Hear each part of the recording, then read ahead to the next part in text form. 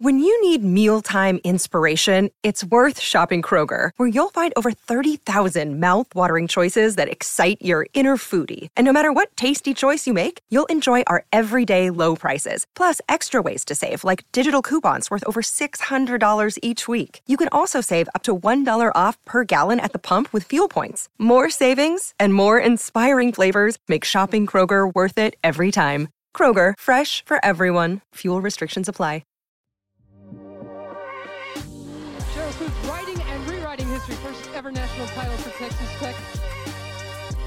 Jonathan Garibay. The boot is away. And it's gone!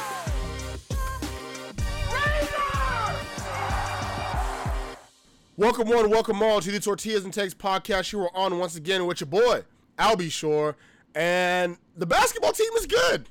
Who knew? Right? We've been talking about this all during non-con, that we didn't know just how good the team was going to be. We made our predictions. We talked about it all. But guess what?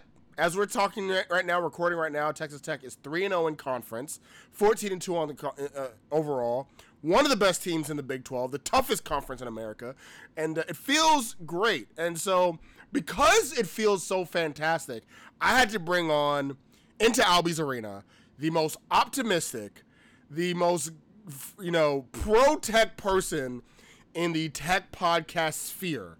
And that is Steven Rodriguez from Talking Tech Podcast. What's going on, Steve? Oh, man. I wear that with pride. I would argue, though, that my co-host Tristan is the most positive-thinking Texas Tech fan, probably of all time. Not just a podcaster, but we do. We like to stay positive. We like to have a good time. When we lose, it makes it just that much more painful. And when we win, we're that much more happy. So, it's kind of a win-lose the best situation time to bring y'all on is either when we're at a point we are now, where we're on a high, we're tied for first in the Big 12, or where we're totally crap, like we're the worst team there is, and we just need somebody to talk us off the ledge. Like losing to Kansas, they're like, yeah, let's go ahead and pop in that Talking Tech episode and let them tell us how Matt Wells actually isn't all that bad.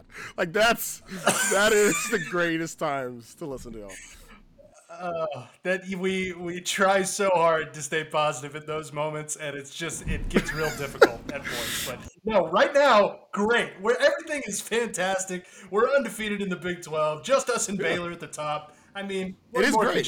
So before we kind of get into the last recent stretch for Texas Tech basketball, I do want to get what your thoughts were. And I know I've read your tweets, and I kind of already have an thought of where you are. But Grant McCasland hire happens in the offseason. Not the sexiest hire, but the hire that just made sense from really the very beginning.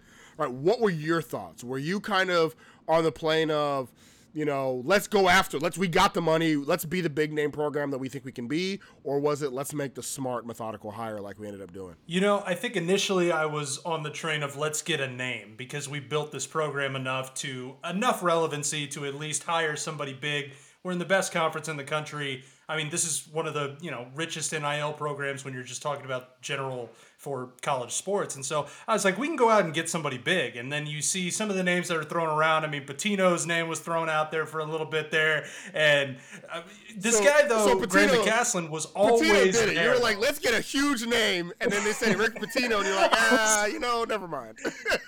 I was kind of, when they started saying Pitino, I was like, we don't need another old guy. We just went through the whole thing with the old guys. Let's go get a young dude who's hungry and wants to win, and it's proven that he can win at his previous stops. And I mean, Grant McCasland's name, we talked to Norrance Odiase over the summer, right after we hired Grant McCasland. And basically, I mean, he just gave enough. He was like, he blew us away in the interview process. I mean, and to get a guy that energetic and that ready to win and that ready to be in Lubbock, it just it sold me enough after talking. Yeah, Norrance he was part of the interview process. He was kind of did the, I ain't gonna lie to you, did the same thing to us. I was like, okay. And I will say this, and I do feel like I was a little higher on Grant McCasland than most of the fan base, which is not normal. I feel like I'm usually much more of people have called me pessimistic. I'm not pessimistic, but I do feel like I'm a little bit more real in that aspect. But I was higher on Grant McCasland because I've seen him. And actually it started a few years ago whenever he first interviewed for the Mark Adams job. And when he first interviewed for the Mark Adams job, I looked at it and said, oh, okay, this guy knows how to coach a little bit. and reviewing his background. And then what ends up happening is after a guy almost interviews, you kind of look and see, where has he gone since. And so I kept up with UNT, and I'm like, that UNT team is pretty dang good. So the second the job came back open, he was one of the first people I looked at and said, no, this guy, I don't know if we'll hire him or not, but he should be at the top of the list. And so, but he wasn't a sexy hire. I mean, there's no doubt about it. He was not a UNT is never going to be a sexy hire, regardless of what you get from there. No, but when you actually start looking into it, what that UNT program was before he got there, and then the 6 years that he was there, you just see that this guy, is a program changer, because that North Texas team was not anything until he got there. I think they had like 1, 2, maybe 21 seasons. And then he had 5 when he was there, minus the COVID year. Absolutely. It was so crazy. I will say, and this is actually a great transition, because last time we were here, and Jeremy was on, we talked about the Oklahoma State game. Between that last episode and this episode, a guy that Grant McCasland used to coach, Tyler Perry, plays for Kansas State. And those Kansas State Wildcats came to Lubbock, Texas. Now, K-State, they're a good team. I know they weren't ranked, and I know that, people that don't know much about don't go into details about college basketball teams. If they're not ranked, they're not good enough, right? They must not be anything. But no, K-State's a good team. They're coached really well. Jerome Tang, last year they were kind of the darlings of college basketball because, the video came out before how Jerome Tang does pregame, which was awesome. Jerome Tang's a great guy. They both come from the Scott Drew Baylor tree, right? And then K-State really they had a great season last year. And though they lost some players from last year's team, this is still a formidable, tough team, and they showed it there in Lubbock. Going into that game over the weekend, what were your thoughts heading into the game? Well, there were so many, to your point, there's so many similarities to last year's Kansas State team with Jerome Tang to this year's Grant McCasland team with Texas Tech. You had to bring in an entirely new roster minus a few pieces, a Marquise Noel here, a Pop Isaacs at Texas Tech. You retained some of that, but honestly, you had 4 new starters going into this year. If Cambridge doesn't get hurt, you still have 4 new starters. So going into this one, I was very 50-50.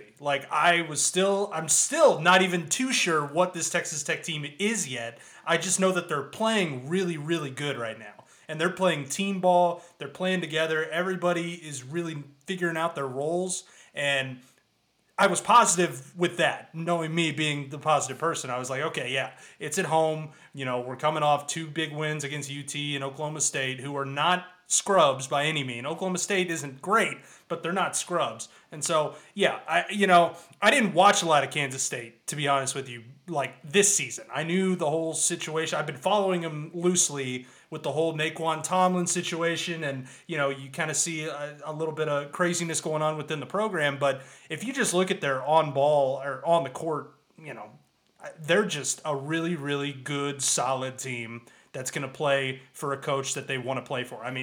It's impressive. I came out of that game more impressed with Kansas State. It's funny, going into this game, I actually thought that if it was a close game, K-State was going to win. And the reason is because K-State's won nothing but close games all season. It's because of that guy, Tyler Perry, right? He hits game winner after game winner. Close win over Providence, close win over North Alabama, which shouldn't have been close, but it was. Close win over Villanova. And so that was, I'm like, man, we got to kind of beat this team. We got to beat them like USC did. We got to beat them like Nebraska did if we're going to be able to win this game. But this is also a team similar to what you were saying with Tech that I didn't know how good they were, mostly because in the Big 12 play is usually the time you see just how good a team is. And with Tech, you mentioned it. Texas game really showed us, to me anyway, though I think Texas is overrated per usual, they're still a good-ish team. They're still a tournament, it should be anyway, a tournament-level team, right? But K-State hasn't played a Big 12 tournament-level team yet. The first 2 games were against probably the 2 worst teams in the conference, UCF and West Virginia, and I say that, UCF and West Virginia also both just pulled off great upsets. So obviously I'm an idiot that doesn't know what I'm talking about. But there was a perceived as the 2 worst teams in the conference going in, and those are back-to-back wins. So it was a question of, just how good is K-State? They lose to Nebraska, but Nebraska's actually looking like they may have a good season. They beat Villanova, but that Villanova team, though we also lost to Villanova, that is a team that looks worse every time they step on the basketball court. And they lost to USC, which kind of the same thing. So it's a question of how good of a team are they? So as the game started, right, and you have this team that knows how to win games and knows how to win close games, I should say. As the game started, right from the get-go, you think, oh, Tech got this. Oh, this is gonna be easy. Oh, Tech got this. They start the game off. It's 14-5. Yeah. They're like, oh, we're making everything. We can't miss. Toussaint and Pop are getting to the basket at will. Like, oh, hey, warm the bus up for K-State. It's a wrap. Yeah, no, absolutely. I mean, it was a very hot start. I was thrilled with how we played early on, and then, you know, obviously you see what comes in the second half there. It was the ultimate game of runs with these two teams, man. I mean, the thing about both of these teams is they really don't give up. Like, at any point, they do not let up. Now, shots are falling, shots are not falling, but in Kansas State, you saw every shot was falling there in the end of the first half, and then Texas Tech started getting it going a little bit. Here's the thing, Steven, not to cut you off, but let me tell you something. It was 22-13. I could not wait for the first half to end sooner after they went on a 20-0 run to end the first half. I was like, Lord Jesus, please. Yeah, I think it was 23-3. Please end this half as soon as possible. Because mind you, I'm watching. So, you know, for those that listen to the podcast, I'm a Texans fan. So I'm watching both games at the same time.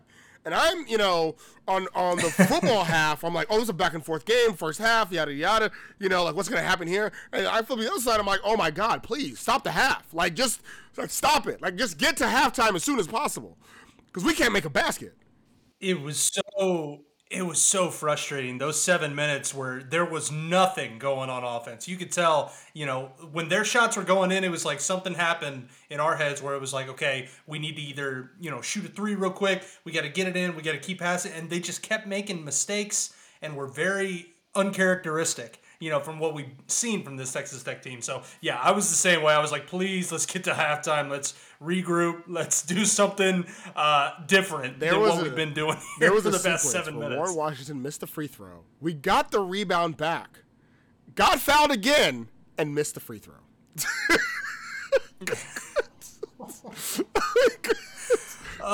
It was, and overall, like, it was a tough game for Pop. Yep. Like, Pop had a bad game shooting wise. You know, Joe Toussaint had a pretty poor game shooting wise. You know, Kerwin didn't shoot the best, and it's just like your normal guys that are normally knocked down, you're just missing. It's off the rim. It's off the rim. It's off the rim, and it seemed like we had a million of those, especially in the first half. But halftime, we're down 11, 33-22. We haven't scored in 8 minutes. It's tough. It's tough out here, and I do think though. And Jeremy and I have talked about this previously. I do think that one, you know, I'll backtrack a little bit. Grant McCaslin's a very interesting person because in the UNT days, I was expecting a hard-fought, hard-nosed defense. What we've watched the last however many years under Chris Beard and Mark Adams. Of you know, teams are going to fight. It's going to be low scoring. It's going to be a dogfight on defense, and offensively, we're just going to pray for every 2 points we get, right? I was expecting that, and we talked about in the last episode how there was a flick was switched, or switch was flicked, however you want to say it. But that game against Butler, I think, is where that switched, and since then we've scored 75 plus points every single game, right? And however, it was almost at halftime of this game, Grant was like, "Hey guys, we got to go back." We got to go back to just fighting and scrapping for every single possession. All this run and gun stuff that we've been doing for the past, you know, month and a half, it's great when it works. It ain't working right now. So we got to adjust and we got to fix it. And the second half, though K-State kept the lead for like that first half of the second half, it was a different ball game in my opinion from the Tech side. We were scrappy. We were slowing the game down a little bit more. We were trying to bit by bit trying to get back in the game. What were your take? Yeah, no, I pretty much agree with everything you said. It was a grinded out classic Texas Tech performance that we've seen the last however many 5-6 years at Texas Tech, where, you know, you play defense and then offense. If it happens for you, it happens for you, and you keep as the ball. This motion thing. Luckily, with this team, there's so many different ways that you can succeed. I mean, whether it's passing the ball, the pick and roll game is always solid with Warren and with Pop. Those shots just necessarily weren't falling, but you still have guys that are down low grinding. I mean, Darion Williams I think we had 10 offensive rebounds in the second half. He was a huge part of that. Warren was a huge part of that. He got going early in that second half. Really just tough buckets that we've haven't had to really go to this year quite yet. And it was just a pleasure to watch them keep in the game, because there were plenty of moments where Kansas State could have just absolutely taken off with that lead.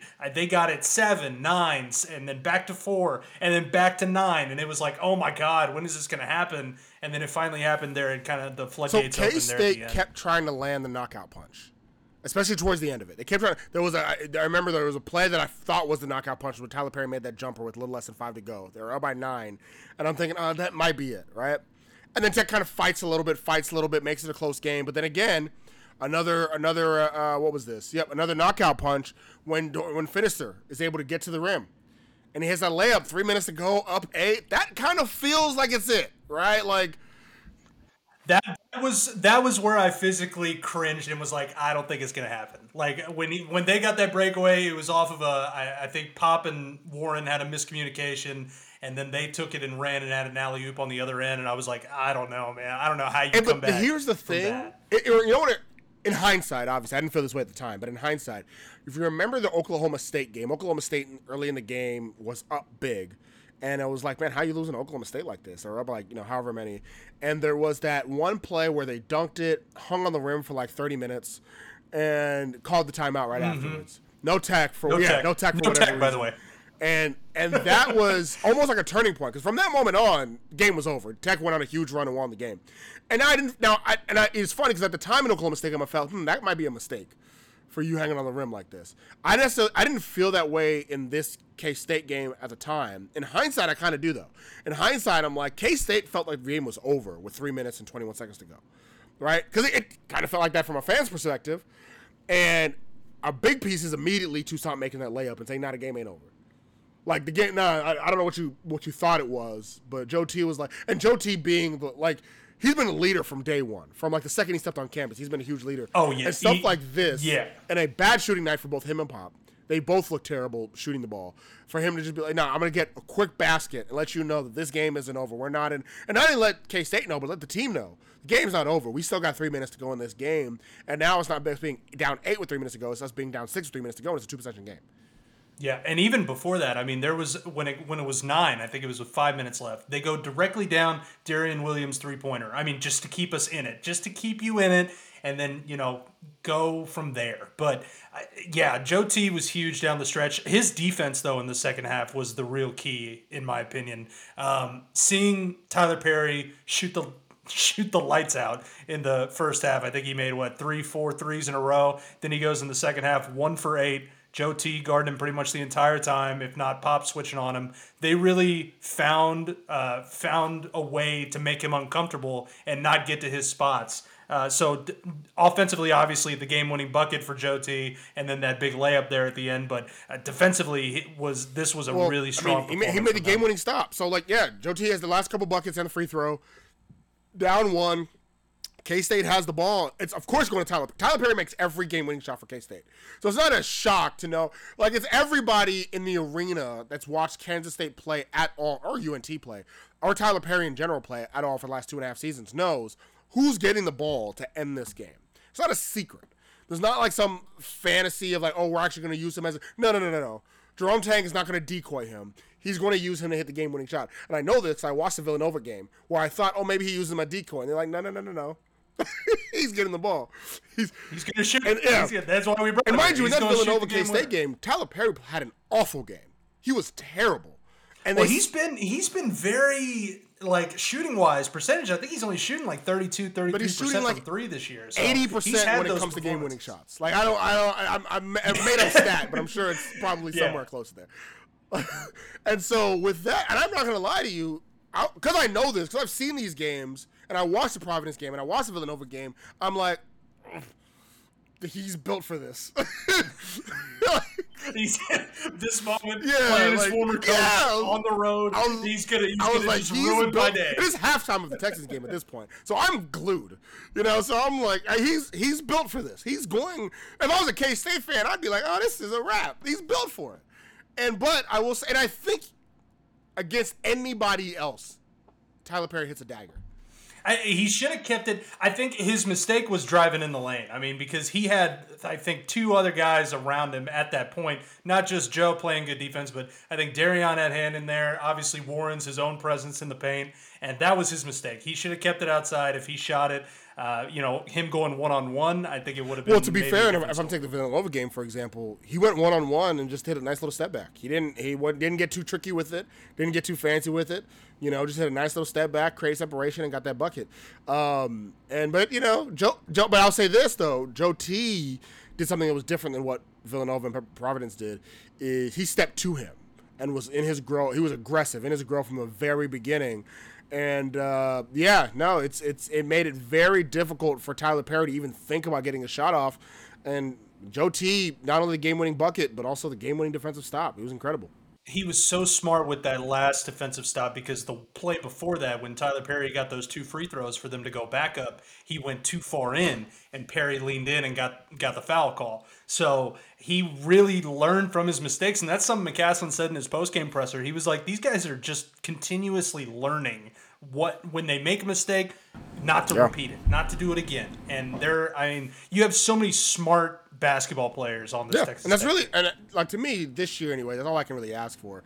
You talked about defense from Joe T and just the team in general.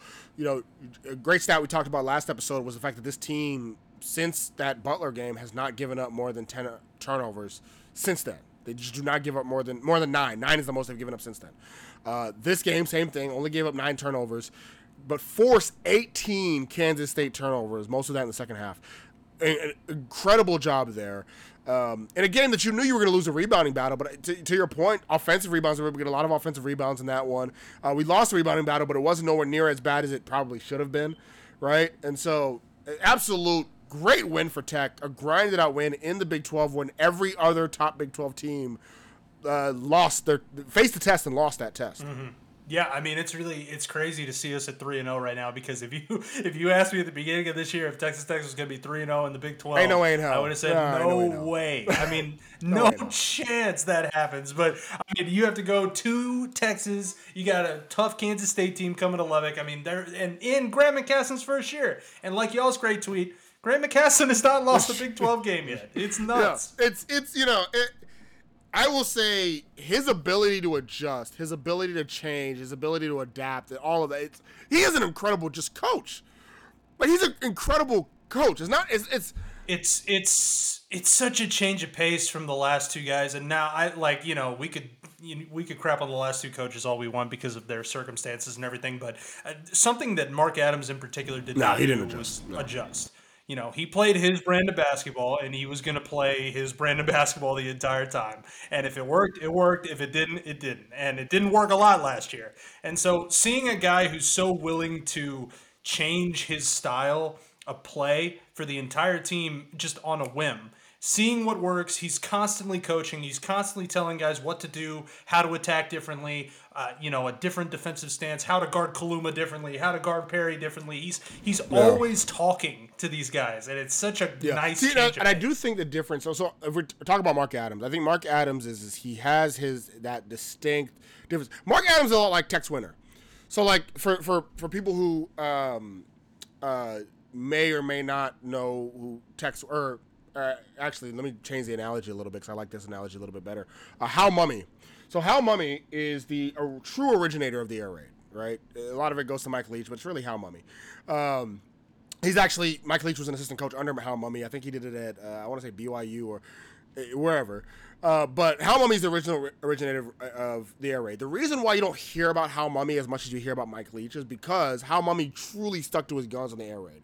There are true principles of the air raid that are true, and Hal Mumme said, I am not dissipating from what the true air raid is. Now, Mike Leach took that and still did a very letter-to-the-law air raid, but mixed in some other things, too. He still put some spread concepts in there, so did some other things that were successful. Cliff Kingsbury and Lincoln Riley took the air raid and said, yeah, that's nice and all, but let's also mix in some running. Let's also mix in some mobile quarterback play. Let's also do this.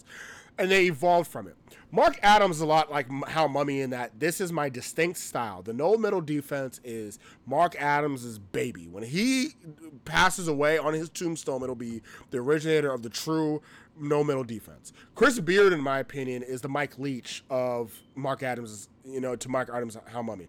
Chris Beard took that no middle defense and he adapted it some, right? Had his little motion offense that, well, we can say what we want to say about that one.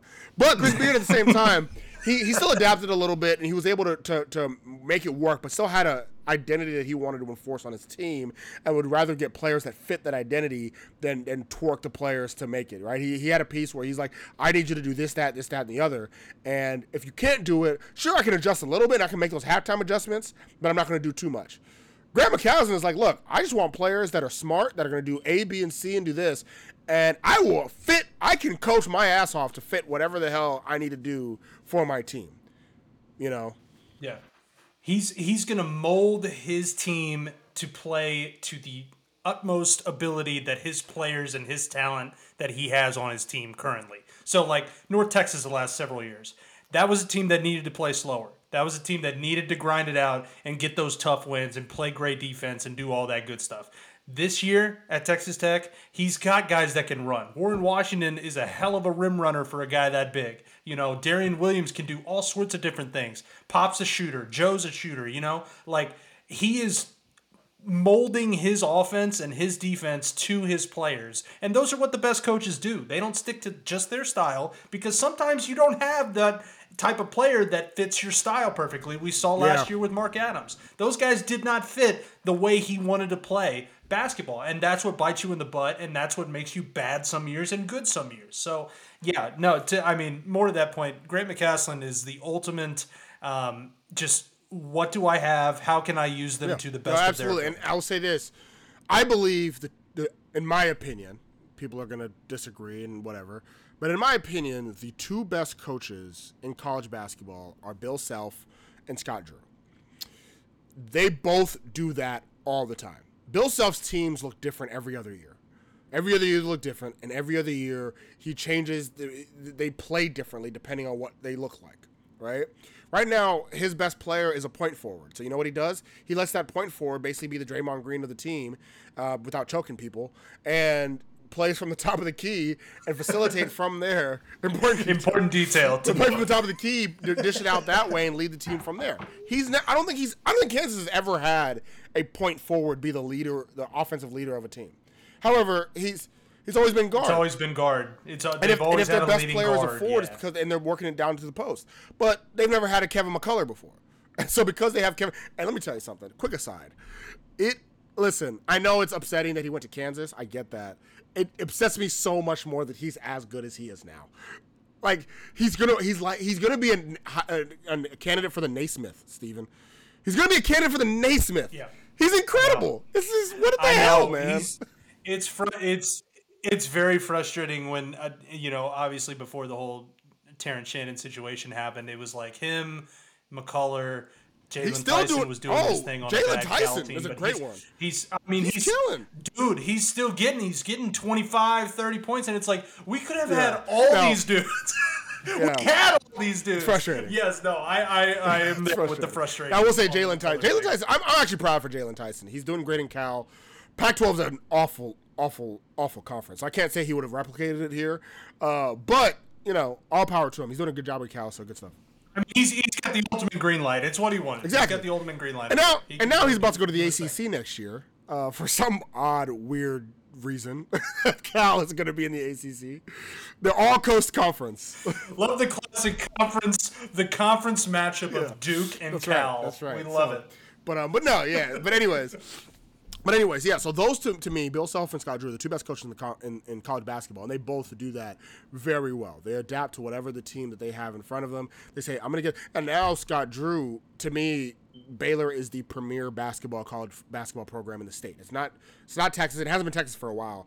But it used to, at the very least, be if you were a 5-star in Texas, you were going to consider the University of Texas, right? Even if you ended up choosing Kentucky or Duke or whatever, Texas was going to be in your top 5 because they're Texas. Now, if you're a 5-star in Texas, Baylor has replaced that.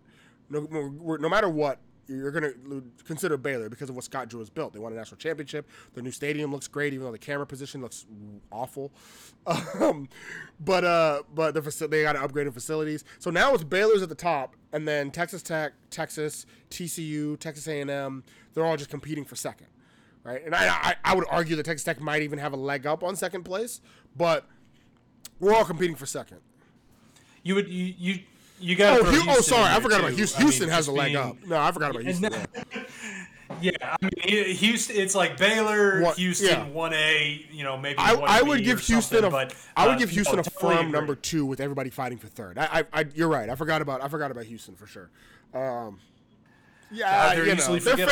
fans forget about Houston. So there's nobody there to tell you that they exist. So exactly. It's tough. But no, I agree fully with the Scott Drew sentiment. I mean, that guy has absolutely done everything the right way, and he's a fantastic coach. He does exactly what you need to do. He has taken that Mark Adams no middle defense and done exactly what you said that Chris Beard does. He replicates it, but he also uses who he's got on his team to make it the best. And so, the weird part about Scott Drew is, and maybe I'm wrong. I don't know the guy personally, but he seems like a really nice. But he seems like a really nice guy. It's so annoying. Like I want to dislike him. I want to hate him. I really do. I will not hate Scott Drew. I'm just not going to do it. I no matter how much that dude wins, I like Kelvin Sampson, but there's reasons to dislike him. Like he's giving you reasons to talk bad about him. Calipari's a douche. Like you can hate him all you want. You know what I'm saying? Okay. Bill Self. Yeah. Bill Self's a nice guy, but he's also giving you some reasons to dislike him. And it's just the Kansas, the not getting in trouble for some of the questionable things that Kansas has done. It's all that. I mean, the referee love that they get at Allen Fieldhouse. But Scott Drew is way too successful to be so happy-go-lucky. Okay, and it almost, you know what? Yeah. That's a reason to dislike him because he's too nice. It pisses me off because if I was that successful, I'd be an a-hole to everybody, as he should be. Yeah, He's like the really cool elementary school teacher that you had. Like the one elementary school teacher that was a male that is just like, everybody likes him. Everybody likes being in his class. He's super nice. He gives out candy. He does all this cool stuff. And he's like one of those guys. You look at his face. Yeah, and Mr. Phillips, you inspired me to be to be a great person. Mr. Drew. Yeah. I appreciate it. And I know Scott Drew, I'm sure inspires a lot of people, but he's never inspired me to dress well.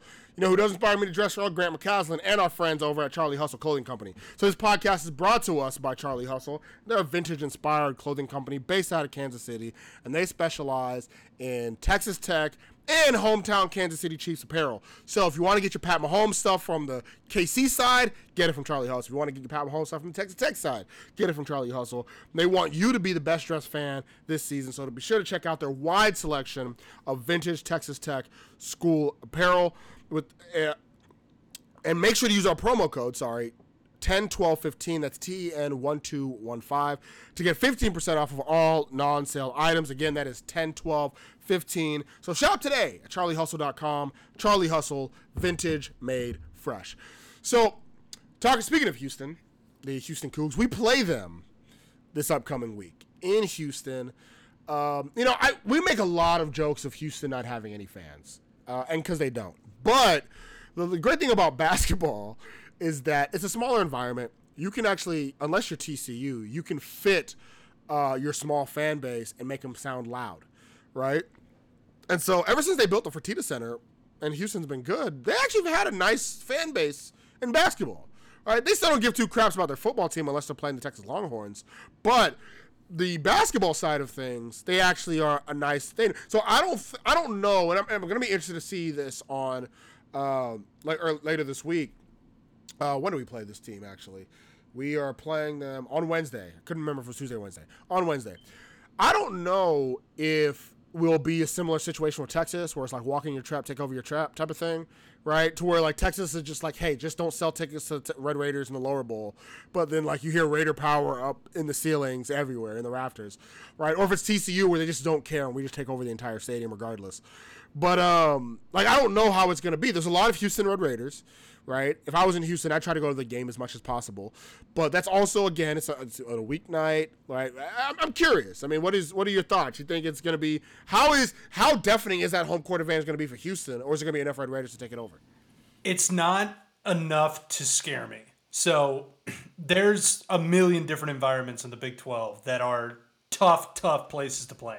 Kansas State, Kansas, Hilton, and Iowa State. I mean, there is so many good home court advantages. The USA in Lubbock, Texas is a really tough environment to play in.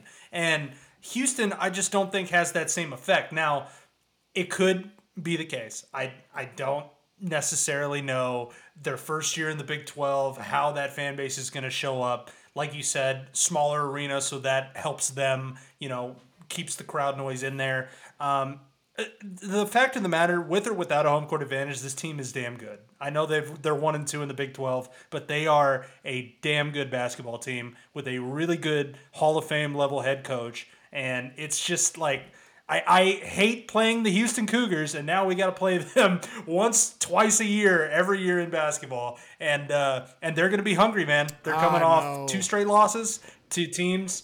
And so they're going to be hungry, and I thought we had a decent chance to win this game until they lost to TCU. Like, back-to-back losses, that's a rough way to go into this game. And they were already getting the welcome to the Big 12. You're not going to do what you've been doing the last couple of years, and now they got that in their brain, and they're going to be fired. We talked about this in the last episode too of like Houston Cougs, because they're already. I have another chat of some friends that are like, "Oh man, what's the Cougs, do we suck now? What's going on?" I'm like, no, y'all just in the Big 12 now. Y'all lost 6 games in your conference the last 3 years because your conference isn't at the same level, right? Now, and it's like I predicted at the beginning of the year that I personally thought U of H would lose 7 games in conference this year, right? And that was a bold prediction. Well, here's the thing. Most people were saying. But here's the thing: it's not that bold it's only bold if you think they're going to win the conference. Right? If you don't think they're going to win the conference, which I don't, then it's 7 losses finished 3rd in the conference last year. It's just the Big 12. It's how this conference is. So I look at Houston and I say, well, y'all are still, I don't know if they're a top 5 team, but they're still a top 10 team in my opinion, right? Like they're still a top 10 team in the country, and you can be that. But in the Big 12, of those top 10 teams, 4 or 5 of them are in the Big 12. So look, I mean, anybody going from year after year, you get Memphis, and then you get like USF, and you get all these other American teams. You're gonna get breaks, and you're gonna find ways throughout the conference season to not play as hard as you have to play in the Big 12 night in and night out. And that's what Houston's going to figure out. I mean, there is not a lot of coaches or teams that are going to go into this conference and just win. I mean, it's going to be a grind, and it's going to be a big lesson early on. And it's not like anything against Houston and their success and what they've done. It's just it's a freaking fight going in and night out in this conference, trying to play and win these games. Somebody had tweeted that it's harder to win a Big 12 conference championship than it is to win a national championship. And I'll take the national championship personally, but I like the sentiment. I'll say this though. I get it though. Like, it's tough, man. Because the thing about Houston, so the last 2 games at Iowa State, at TCU, there's not an environment like Iowa State in the entire American Athletic Conference. Like, these guys at Houston now, a lot of them are new. Don't get me wrong, but like they haven't played in an environment like that probably ever. Like, there's not an environment like that. And Hilton, as great as it isn't like there's other environments that match that same energy. USA, as you mentioned. Another quick aside, I find it hilarious that we all don't like the name United Supermarkets Arena, so we all just call it the USA and never call it anything. Just call it the USA. At least when it was a United Spirit Arena, it was like 50-50, something called USA, something United Spirit. United Supermarkets like, no, we're just all going to call it the USA. So I think that's hilarious. I mean, when you have the acronym, you got to use it. The USA, it's easy. I just find that. I just think that's hilarious. Despite the fact that it's the supermarkets on the side.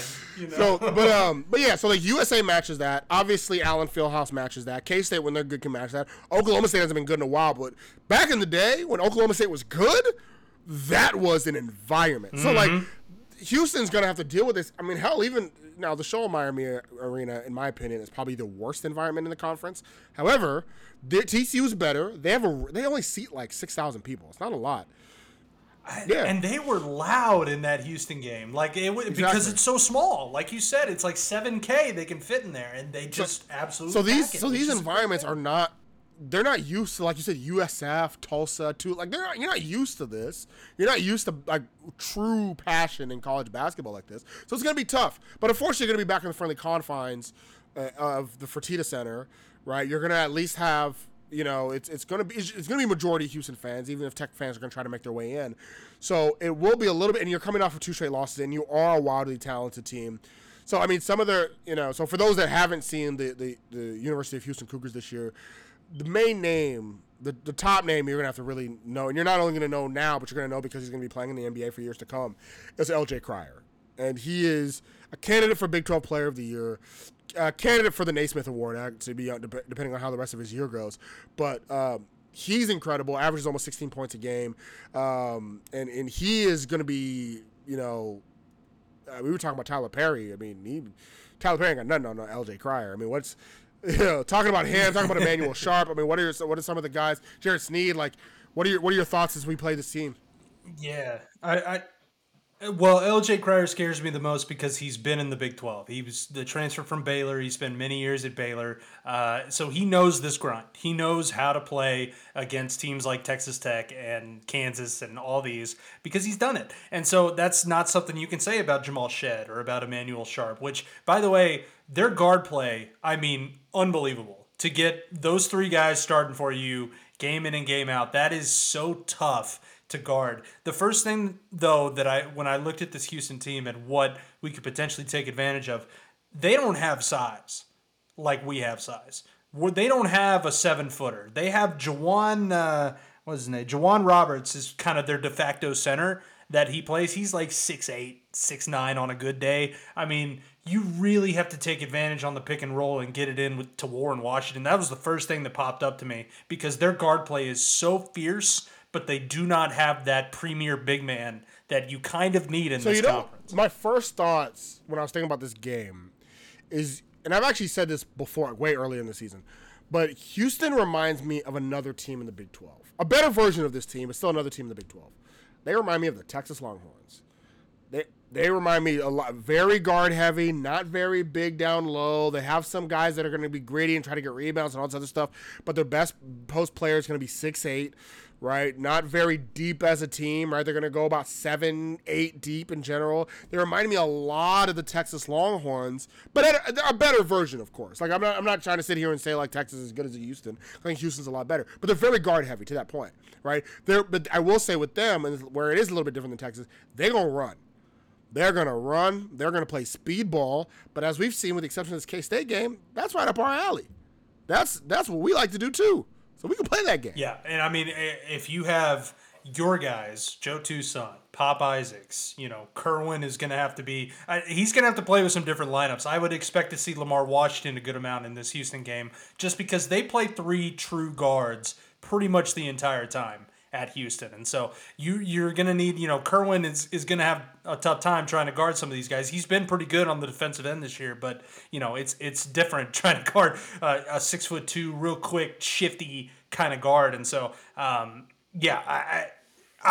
am really looking forward to this matchup because I'm curious to see the adjustments on both ends because you're really getting a good coaching matchup as much as you're getting a good player matchup. So Jawan Roberts, who is their quote-unquote big man, even though he's 6'7", it's going to be interesting to me because I do think that if Warren Washington can kind of really limit and dominate him, because the thing about it is Cryer and Sheed and Sharp, they're going to get theirs. Like, it is what it is. They're going to get theirs. They're going to ball out. They're going to do what they can do. I mean, Toussaint, I think, is going to do a pretty good job, probably likely on Sharp at the very least, right? Even though I think Cryer's I try to stop him if you can. But Cryer, you can put somebody on the perimeter, though. I think like 60% of his shots are threes. So you can put somebody out there on him. They're going to get their points regardless. They're going to get their bucks regardless. But I do think if we limit the inside and the interior, right? And not just limit the interior defensively, but also on offense.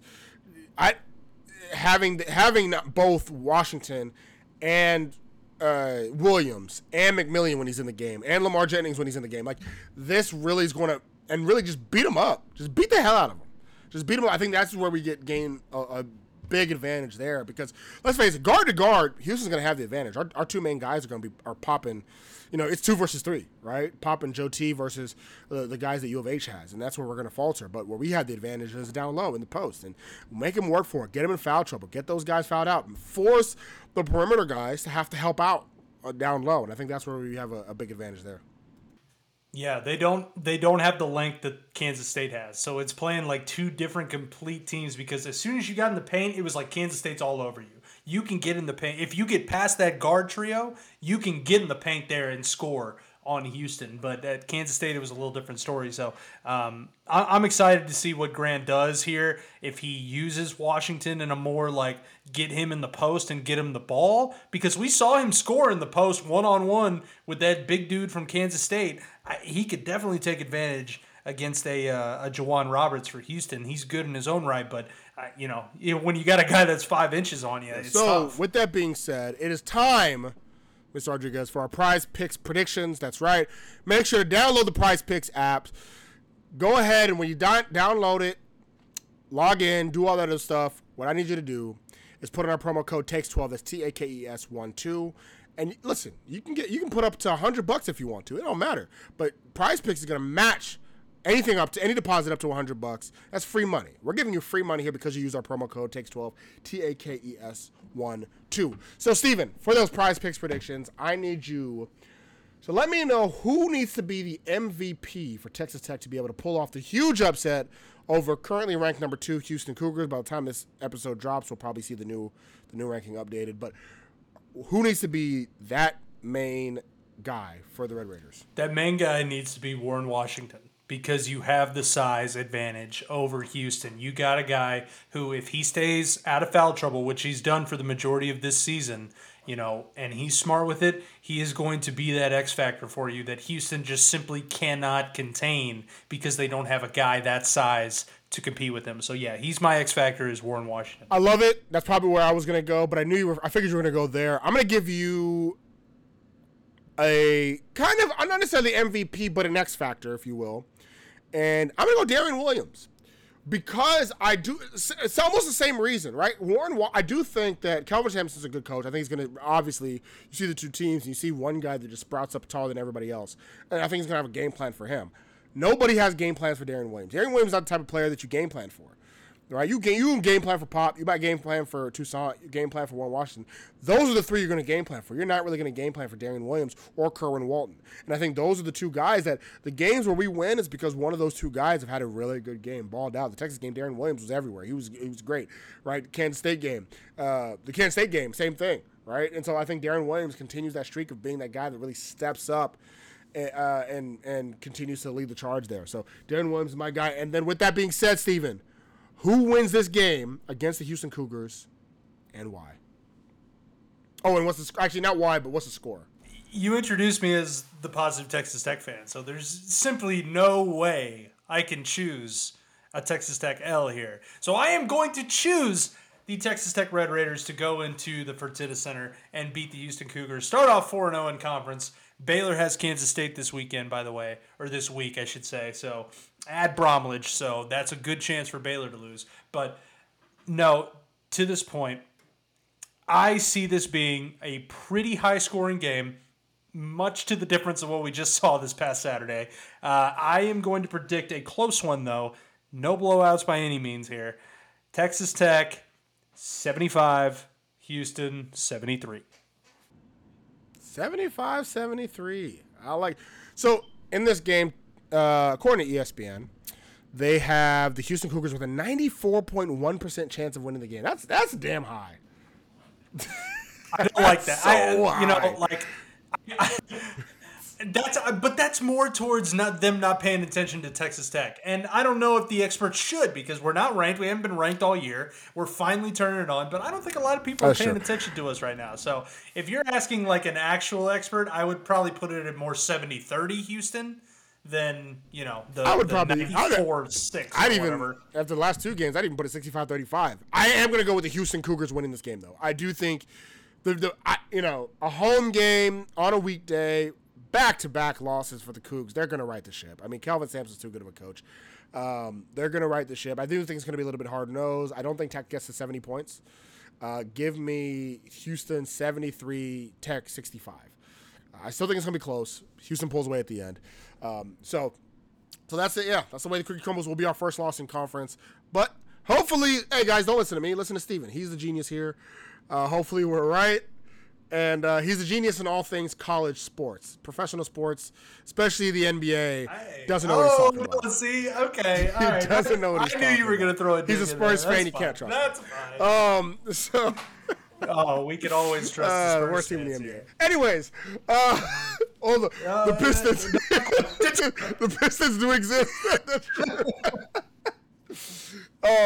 So real quick, as we look a little bit ahead, I do want to get your thoughts on this weekend. Texas Tech plays BYU. Any initial thoughts there? This is a season where it's really tough to figure out because you have a lot of underclassmen trying to perform and be leaders on this team, and it's just sometimes it's not going to happen. And you saw it against Oklahoma. If you get Bailey Maupin going, if you get Jazz Shavers going, there's always a chance because those two are extremely talented. But it's just one of those years where it may be like the middle tier year, and then it's like everybody gets that extra year of experience, and you go into next year going. So I don't know if it's I don't know much about BYU. I'm gonna be honest with you. So let's go with the Lady Raider. I respect. See, this is how much of a full team guy that he is, because he saw that the Lady Raiders were playing BYU this way and didn't even care about the men also playing BYU as the team that I was asking about. But you're like, screw the men. Lady Raiders. And to be fair, Lady Raiders, I mean, they've kind of, to your point, kind of slipped a little bit. They've lost 3 out of the last 4, but Big 12, baby. Conference season. So they're still. It's tough. It is tough. But I do want to get your thoughts on the men playing at home against BYU there. What are your thoughts there? The men. Again, BYU is a tough team. I think they were more showing up early on in the season. They had a good start. They were one of the last undefeateds. They have a really good big guy there. They shoot the crap out of the ball some of the games from the 3. So back in Lubbock, I mean, it's going to be a tough environment. This is more like Houston, welcome to the Big 12 moment for BYU. I mean, it may be tough for them, so I would give the advantage to BYU overrated. I'm sick of this. I'm sick of this. I agree. I don't 100% agree. They're a shooting team. They're a shooting team. They're going to shoot 35 3-pointers a game, and in the Big 12, you're going to get better perimeter defense. It's weird to me about BYU is why are they overrated? Like, Texas is Texas. It is what it is. Like, they're going to be overrated. That's fine. Kansas, now I do think Kansas is the best team in the nation. Let me just throw that. Even with their loss, I've felt this way. However, on other years, on off years, they're going to be overrated. It is what it is. BYU, I'm sitting here and I'm like, y'all are not one of the 20 best teams in the country. How are y'all up here like this? Like, what is because you blew out Wyoming? Like, what the hell is going on here? Yeah. Mark Pope gets like a very he's very high thought of in the college basketball community, and I guess I get it. Like, they played tough teams in the past. It's not like they're coming from like the American Athletic Conference. Like, they played Gonzaga pretty consistently. They play a lot of the Pac-12 teams. So like, I guess they're being held in higher regard, but I don't know, man. Like, I'm putting them third of the newcomers. Yeah, and I don't even blame you because Cincinnati's been playing pretty well. Yeah. They're good. That is a good team. Team. And they're underrated. It is. So I don't know what's going on here. So, but anyways, yeah, I agree with you. Especially if Tech loses this game against Houston, I do think they're gonna have a nice bounce back against BYU. So before we get you out of here, Steven, we all like talking football, so I wanted to get your just general thoughts on the football team, on Joey McGuire's second year, and give everybody your optimistic take on the football program as we head into year 3 of McGuire and Kitley. And a Reuter, for that matter. Please do not go back and please do not go back and listen to our preseason pod on last year's football team because it's a tough re-listen if you're me. But a lot of bad predictions there. Listen, I still like Joey McGuire. I still like Zach Kittley. I still like Tim DeRuyter. Do I like two of those guys more than the other right now? Yes.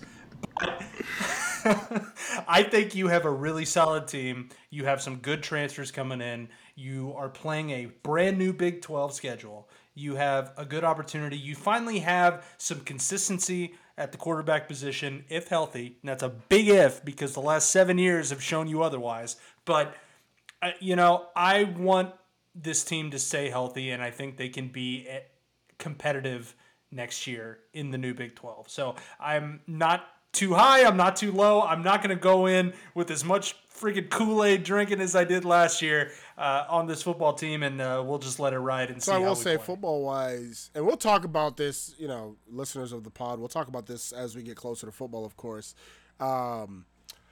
I have a take, not on the 2024 team. I mean, 2024 team, we'll see. This will be the first real year of McGuire's players getting in. Guys like Joe Adedire.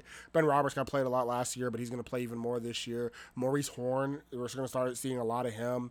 Guys like that, right? We'll probably, this will be the year we actually start to see those guys. But 2024, I think, we'll see. We'll see what happens. I think everybody's going to be really level-headed. I think where the level-headedness may stop is 2025. That is the year I'm looking ahead, and I look at 2025 and I'm like, ooh. 2024 has to go well for 25 to be like this, but as we talk, and we're recording this right now, January 14, 2024, that 2025 season, Kool-Aid drinking may be back. Looking pretty good. It may be back. Okay. But, college football is day to day. I mean, Jedd Fisch was the coach of the University of Arizona Wildcats just yesterday, and now he's in Seattle. So, Steven, go ahead and plug everything that you do. Yeah, no, Talking Tech Pod. You can follow us on X at Talking Tech Pod. You can follow both me and Tristan, my co-host, who is selfishly not here today. How dare he? No, I'm at L_S_Rodriguez, but don't follow my personal because I just tweet from the Talking Tech Pod account. That's me. If anybody's curious about which one of us is tweeting, it's always me because Tristan does his own thing. At Tristan Mick, by the way. You can follow our podcast is on every streaming platform. We appreciate you guys giving us a listen. We're always happy to hop on other great podcasts like the Tortillas and Takes podcast. We have an Instagram. I haven't posted on it in a hot minute, but it's at Talking Tech Pod, so I'll go ahead and plug it. But yeah, man, really appreciate you having us on, and we're just looking forward to more good basketball. Absolutely. So people think that we're like all of us tech pods are rivals, and we're all friends. We're all friends. Like I see these dudes. I see these dudes at football games. We'll get together beforehand. Like me and the Gauchos have had a good time prior to the game. I'm really good friends with the Ramblin' Raiders. We're all friends. We're all good buddies. Like there are certain pods that want to try to stray away and not be buddies. But no, we're just out here to have a good time. Those pods aren't successful. Anyways, that's why. But no, always a great time to have you guys on. And Steven's not lying about him being the guy. When I hit him up to be on this episode, I did not go to his personal. I went straight. I was like, hey, Steve. No. And I wasn't even like, hey, which one of you guys? I was like, yo, Steve. He's like, what's up? He's like, I was like, Albie knows. Yeah. He knows that it's me. Like Tristan's doing his own thing. Like, hey, Steve, what's up? You ready to come on? So yeah. But anyway, so I appreciate Steven for coming on to the Tortillas and Takes podcast. Always a great time to have Talking Tech on here. And this is Albie's Arena. We're going to again have guests all throughout basketball season. We are going to continue to have Lady Raider episodes with Jeremy.